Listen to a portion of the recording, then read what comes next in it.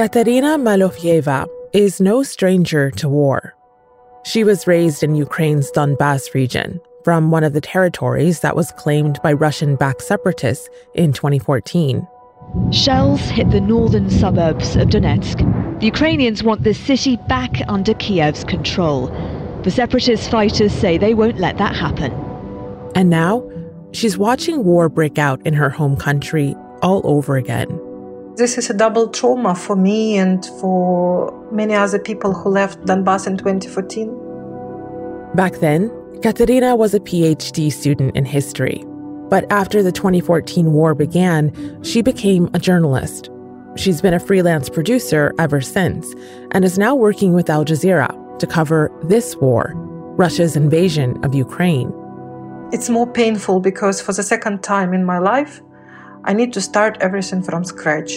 It is scary because I don't know what will be next. I'm Malika Bilal, and this is The Take.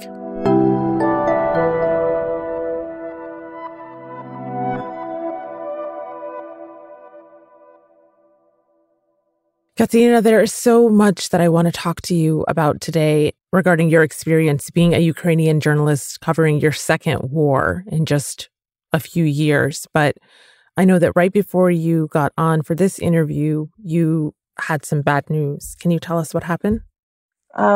This morning we were about to depart to Zaporizhia to cover the story about the IDPs, people who are fleeing Mariupol, a besieged city in the east of Ukraine. And then I received the message via the social network from my godmother. She messaged me that my mother passed away this morning. This news was devastating, to be honest. Considering all what is happening right now in Ukraine, and considering the problems with access to those areas where my parents live because they live on the separatist-controlled territory, Russian-backed separatists. So it's almost impossible to visit them, almost impossible, because the fighting is going on everywhere in Ukraine right now, and especially in those areas as well. I'm so sorry to hear that, and I am so in awe of your strength to be able to talk to us today. Why was it important for you to do this interview? First of all, because I want to pay a tribute to my mom, because she was a woman of a great strength and courage. I'm 33 years old, and I'm not prepared to be without my mom. I'm not prepared to be without her. I sent a message to my boyfriend, so he told me that I've always seen her strength through you. And I said, but she left me alone right now. She left me now when it's so dangerous and difficult to work. And he replied to me, no, she gave you this strength. She gave her strength to you. The situation I am in right now, many people in Ukraine experience because of the separation with their beloved people, because of the war that started in 2014. When Donetsk and Lugansk areas were separated from Ukraine, they established self-proclaimed Donetsk and Lugansk People's Republic. There was a permanent front line in the past 8 years, and now you can see the all-out war all over Ukraine,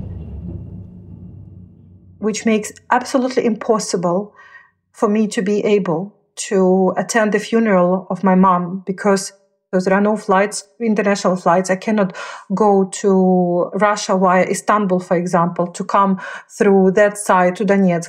I cannot go straight before the war, before this war. I would be able to cross and spend 8 hours at the checkpoint. I'm still considering the risks because there are no official checkpoints at the moment. It's just continuous fighting everywhere. It means for me to go somewhere where people are fleeing from. This is a tragedy of this situation.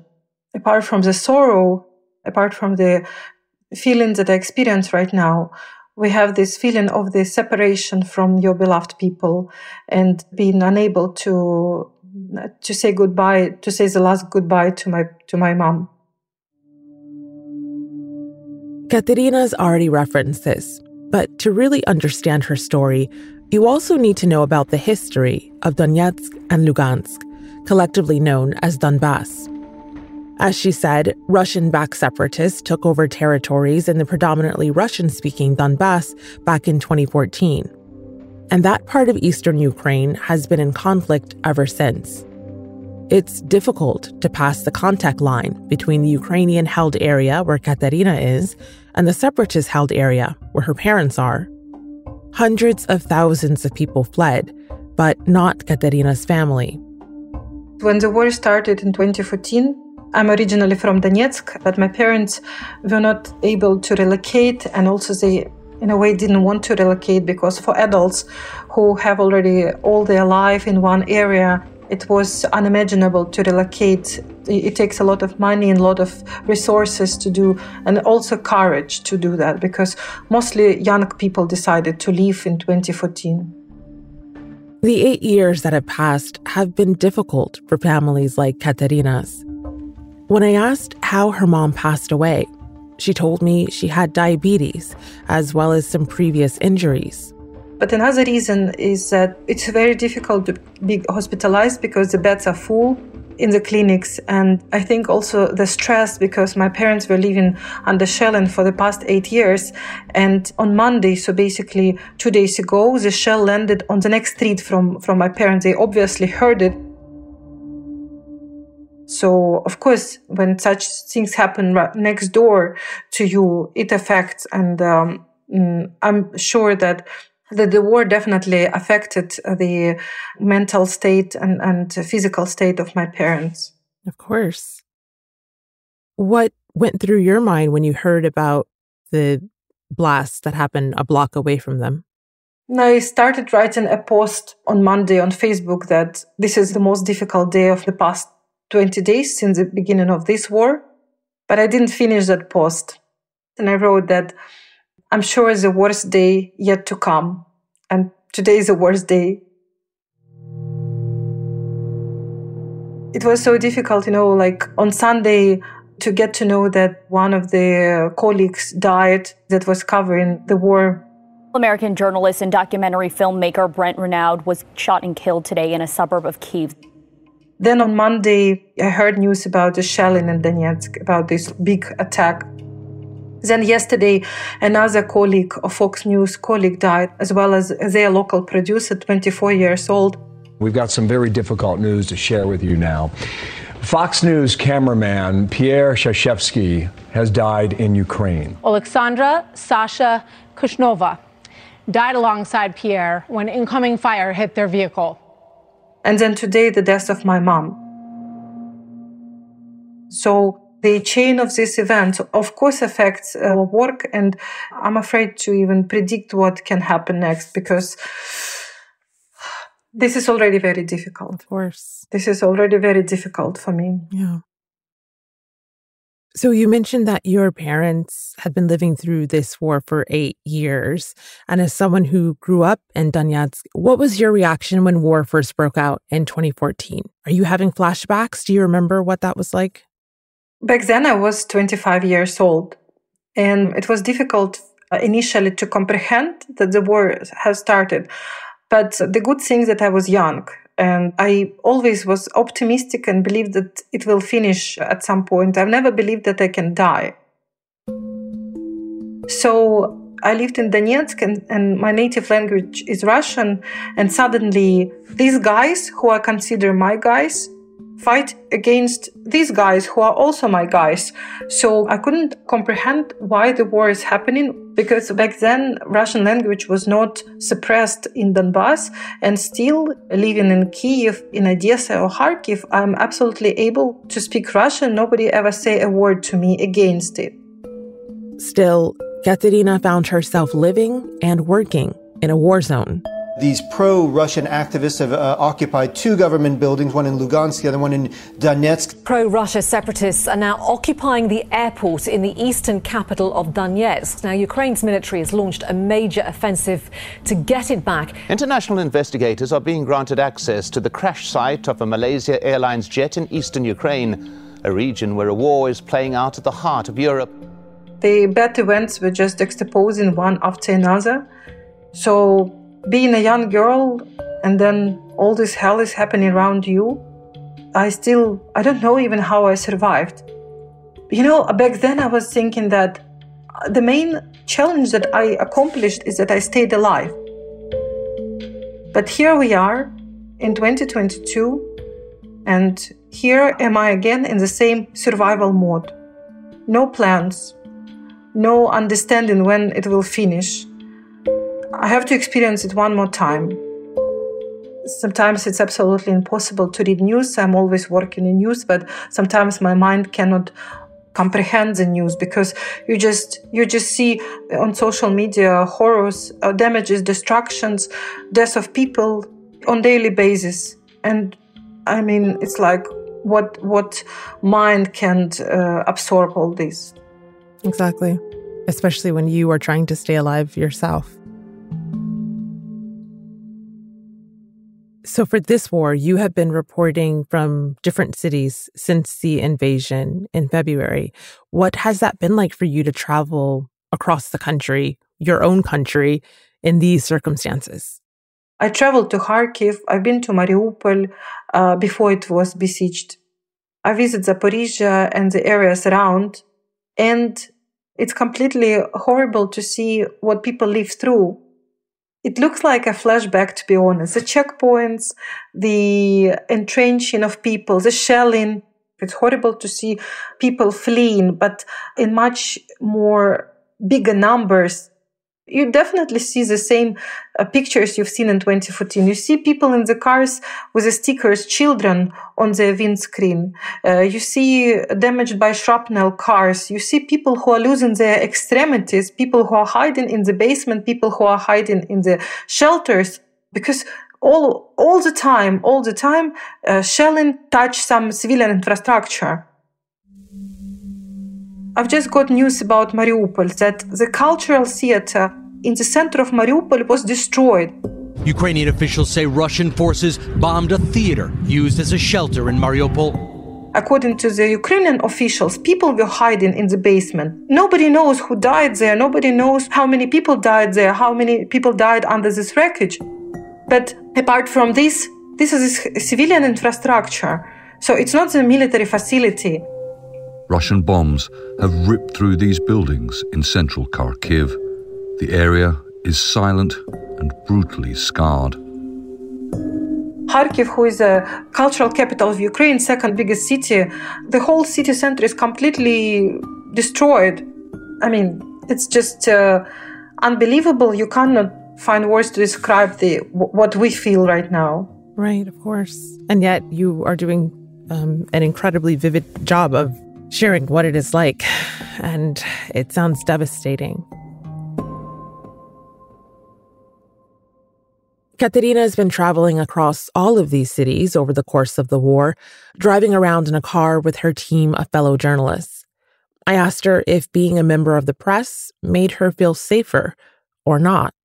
No, absolutely not, because especially in the first days of this war, I would say that, for example, the sign press or TV would actually play against us because the Russians use different signs like V, which is for Chechen fighters. So V can actually play against you. So now it's better to move in small cars, not in the minivans, remove all the signs from the top. Like even initially we had the name TV on the top of the car to be visible for the drones, because it's also very easily to be hit by drone. Wow. I mean, it's not safe anywhere right now. There's one moment in particular that I wanted to ask Katerina about. It's a run-in that she and the Al Jazeera crew had with Ukrainian soldiers, and it's captured on camera. She told me about it. You need to be very cautious when you work, especially in the first days of war. It was so dangerous because people were establishing checkpoints everywhere on the road in order to look for saboteurs or subversive groups. We were about to start our life in the town of Zaporizhia, 1 hour away from Dnipro, and we didn't see that we were filming next to the positions of the National Guard because they were entrenched, and we didn't know that simply because it was something new. And at some point we heard the sound of shooting. They approached us, they ran towards our minivan, they told us to get out of the car, to lay down on the ground and show our details and passport. Of course, I was shouting, I told them, calm down, I'm the only person who speaks Russian and Ukrainian, please can you listen to me because they are foreigners. So it was intense. I was still in the car when our 3 male colleagues were already on the floor. I was still trying to get out of the car and the gun was pointed on me. Okay, that wasn't the first time in my life, but it's always, you cannot actually expect it, right? And at some point, they even shot the phone of our cameraman. Because I was observing things, of course, I understood that, okay, they are gradually calming down. But because of my colleagues who were on the ground, I cannot even imagine how scary it was for them because they only could hear the sound of shooting quite close to their faces. So this is to describe how tense was atmosphere at the beginning of this war because the military were nervous and I don't exclude that situation might repeat again because it's dangerous to work in the conflict zone, no matter that it's your country or not. You have been speaking to people throughout the course of your travels around the country, and you've been sharing stories of some of the people you've met over the last few weeks on social media.